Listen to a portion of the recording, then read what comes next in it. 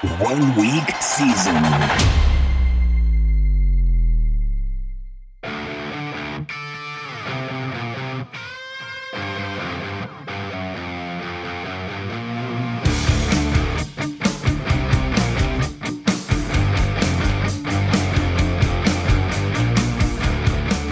Welcome to the OWS Week in Review show for week 13.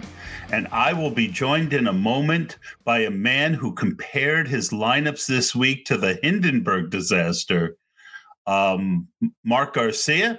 And we will go through our process and what got us there. And we will discuss our frustrations as once again, it just didn't all come together. But now let me bring in a man who calls his special place down there the Nut House, Mark Garcia. Hi-lo. How are you, buddy? What's up, man? I think a lot of aspects of my life can be described as the Nut House. Well, not the Nuts House, but the Nut House. Hey, and I didn't literally, I thought line. of that one about 5 minutes before the show. Nice. Like that one hadn't even registered. And then when I thought of it, I said, that's pretty good. Not all my lineups went up in flames, you jerk. I know you did cash one, which is good. Was it one of the 555s? No. Oh, well, then it definitely doesn't count. Although that's something I do want to talk about. We're doing this on Tuesday because of our schedules, and this is going to be a shorter one perhaps than others. But I do want to talk about a strategy point that I discussed with Mark on Saturday in our Saturday phone call. And I think it's something that most of you could learn from. So I was just making a note so my exhausted self didn't forget what to talk about that, I just thought of 3 seconds ago. I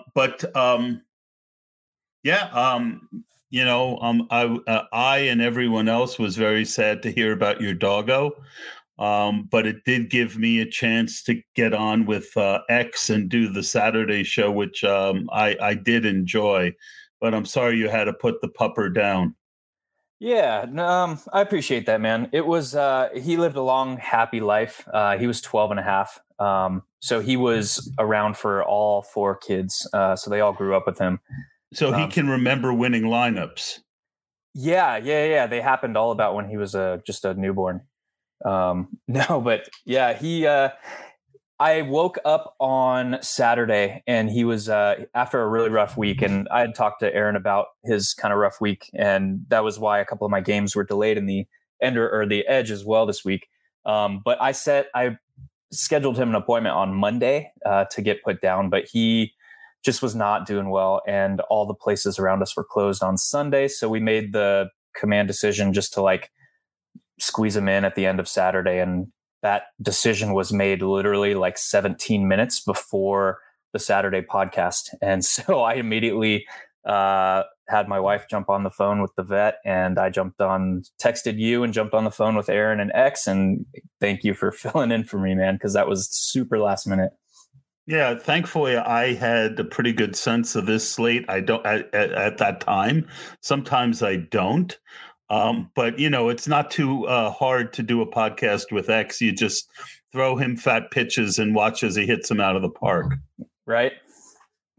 Yeah. Shout out to X. All right. So let's talk about this week. But first I want to talk about the key strategy point.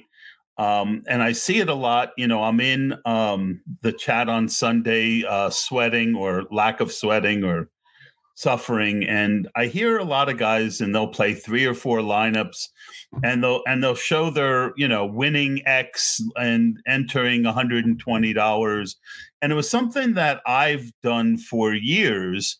And I mentioned to you because you were playing the 555, and you were like, well, I like player X or player Y. Which one do you think I should go with? And I basically said, well, they're very close. Pick one to put in the 555, and then find a lower price contest to play the same lineup with the other guy, because there will be nothing worse than if you make that, you get 8 guys right, and then your last 1 or 2 players, you might not throw them in 150, but like the play action is a great tournament with 100K up top.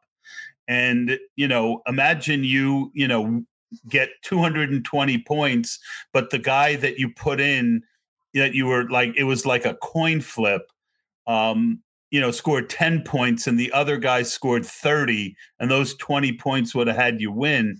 At least you get the consolation prize of doing well in a lower price contest.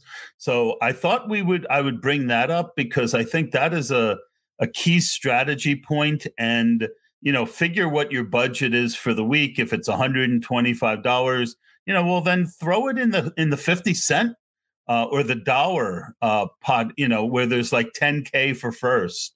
But everyone can afford another 50. Let's say you have 6 guys you're deciding between and you're mixing and matching. Throw the other 5 lineups in the 50 cent or the dollar or the $3. That's my thoughts, Mark, and I shared it with you. Yeah, I did that. I ran the lineups in question in the $20 milli that I was messing around with. But yeah, it was a super interesting week from a results standpoint. But I think what we're going to talk about here shortly with the process, I think, is still there, man. Yeah, and the sad thing is that we had a conversation on Saturday, as we often do, and you were talking about playing Brandon Aiyuk, and I really was on top. It was either Aiyuk or Mitchell that you were on, and I said I was playing both of them, but that I also really like George Kittle this week, and I did end up 2x on him, but I might have ended up 3 or 4x. But unfortunately, with my other strategy was to pay up at quarterback with Tom Brady and Matt Stafford for most of my lineups, and it became much harder to fit, as I was going in and tweaking those lineups after the optimizer, it became very hard to get George Kittle in. So I ended up with 12%. But I literally said to you in our conversation, I said, not only is Kittle the best leverage on the week, he has legitimate 40-point upside. And if he gets you 40 points, that's it, right? And it crushes the Foster Moreau. Aiyuk had ownership. Mitchell had ownership. And we literally get a 40-point week out of Kittle, and I still didn't make money. Yeah, it was again very haves or have-nots, particularly from the wide receiver position. The top 3 scoring wide receivers were Deontay Johnson, Chris Godwin, and Justin Jefferson. And those guys combined put up more than 100 points. So they're, the roster that took down the 555 milli had Kupp, had Godwin, and actually had Amon-Ra St. Brown. But there were teams in the $20 milli. And that was really what it came down to, right? It was to play a good quarterback with, mid-price wide running backs, and to have those wide receivers and maybe Kittle. It really did come down to you needed to find at least one low-priced wide receiver who did good. And I missed on pretty much all of them. And that was what killed the few really hopeful lineups I had, that most of them had one guy with like 2 points. Yeah. And the slate actually took a pretty, for all, I guess to lead this in, for all that the value that we had on the slate actually took a pretty massive turn from a value perspective late Saturday and into Sunday morning with Gardner Minshew and with Sony Michel. Those 2 guys were priced either at or near the minimum. Gardner Minshew at bare minimum 4K, and then Sony Michel expected to get the lion's share of the running back carries against Jacksonville, only at 4.3. So combined 8.3 in salary, they put up over 43 fantasy points.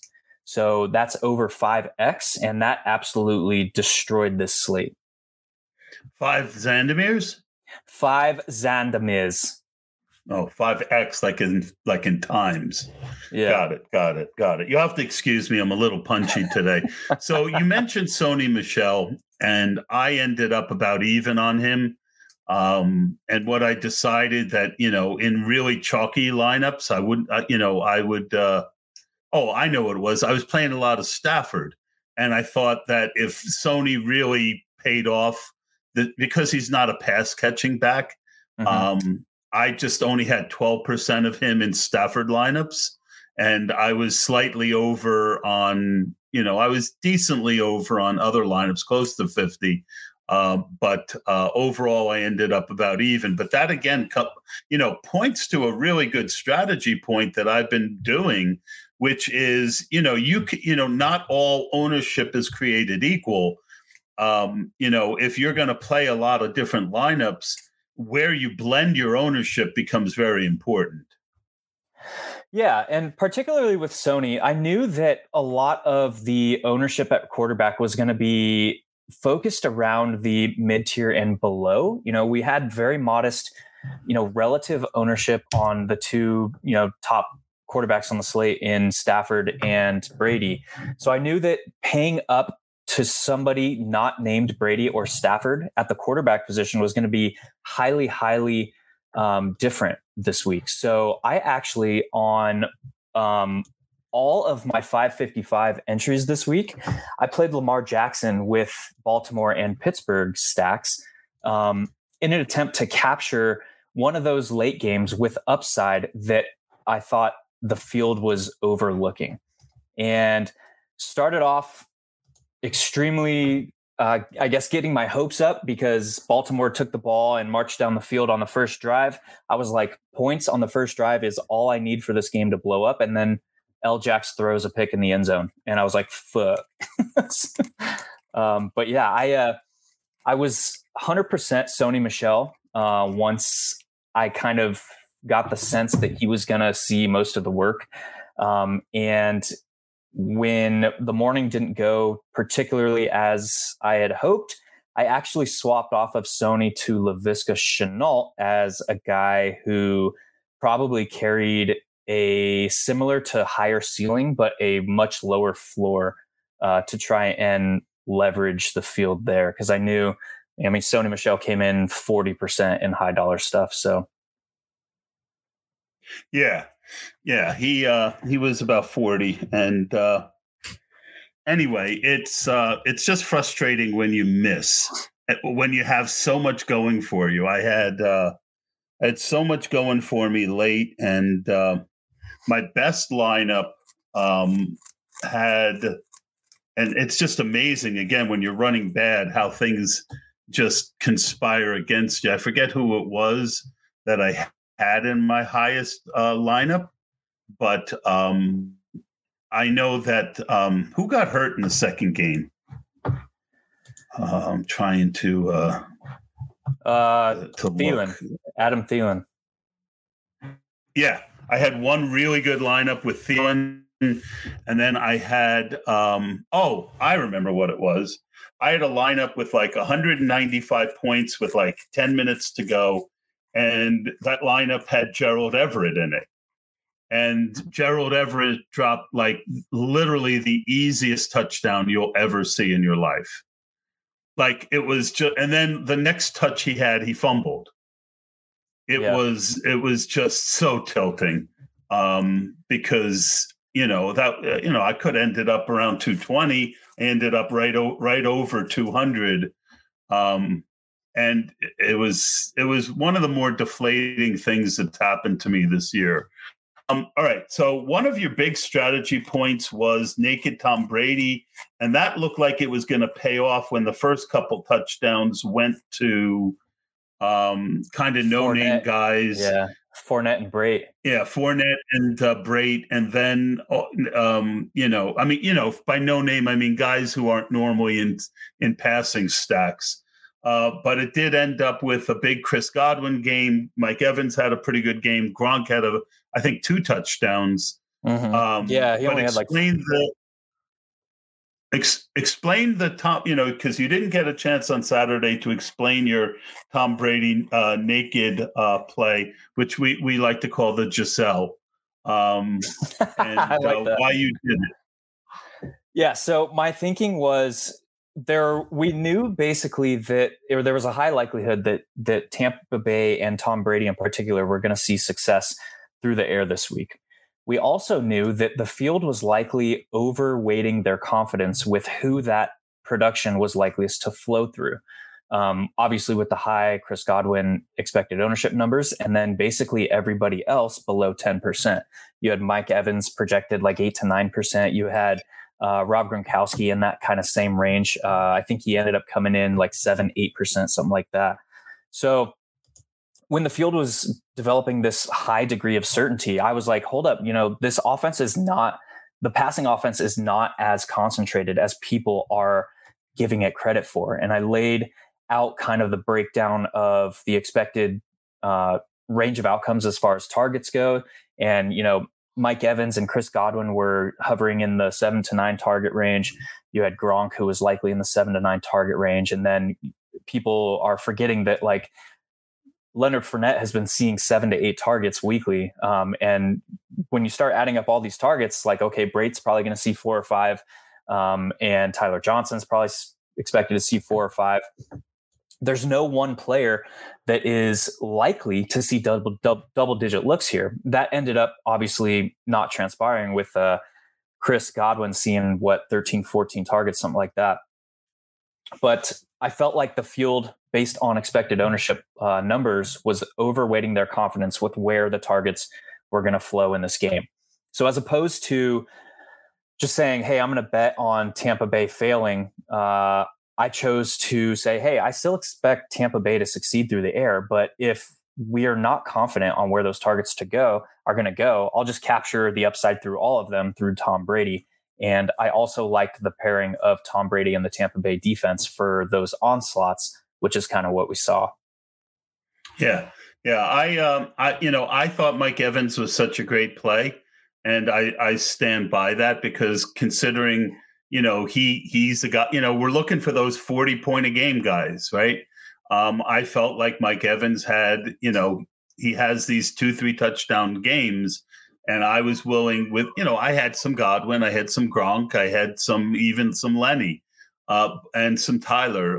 But my main lineup had Mike Evans, and I don't have regrets, because I think the numbers are in your favor. And when they don't come through, you give, talking about, basically the same thing that you were already saying about the confidence level of the field. I felt that you could get that same thing while still stacking a top option on that offense, which was Mike Evans. And it didn't work out, but that's, we talk a lot on this pod about regrets or no regrets. That's one I don't regret.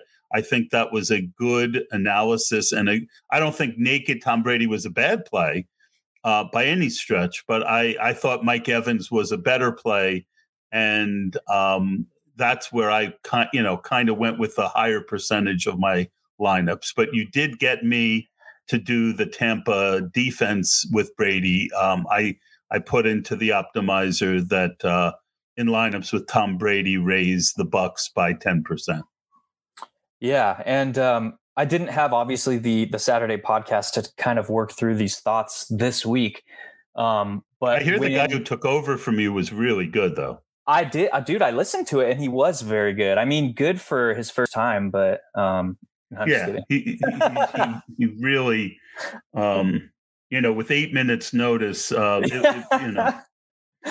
he absolutely. But my best quality is my humility. Yeah, exactly. But from a macro perspective, where I ended on this slate is I figured we were going to see extreme stars and scrubs lineups. All the value that opened up.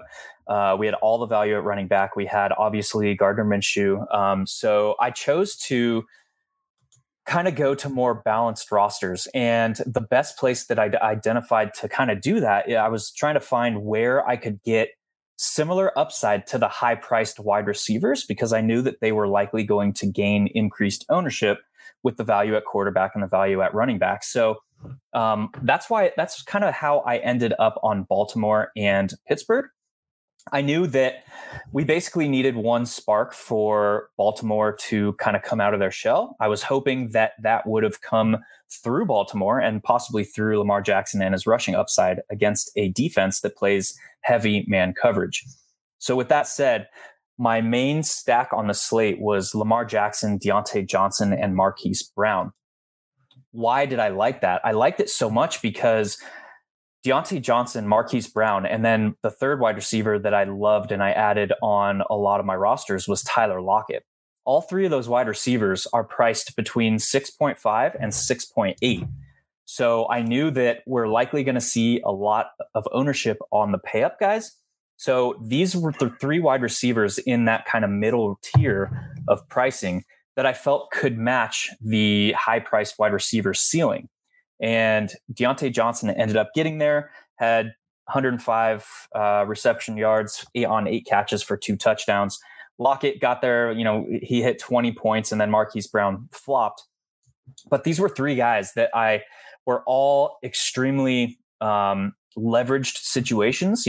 Lamar Jackson came in at 9% ownership, Deontay Johnson at 13%, Lockett down at 4%, which I was absolutely steamed to have that exposure. And then Marquise Brown at 10%. So I knew that by targeting my focus on these middle tier of wide receivers where I could capture a lot of upside for just one thing going right, one game basically in that Baltimore and Pittsburgh game.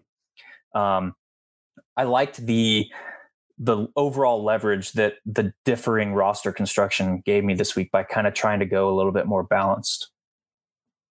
That's good stuff, Mark. I talked about, we had talked about adding a segment on both leverage, which X and I did go through, and more importantly, the low owned guys who are likely to crush. And so I put my Pittsburgh bet on Najee because he was only 2% owned. Yeah. And you talked about paying up at running back. So I thought that was a better place to go. I thought he had a pretty good chance at one of those 12, 13, 14 target games. But it was, Deontay. And again, when you're running bad, that's just the way it works.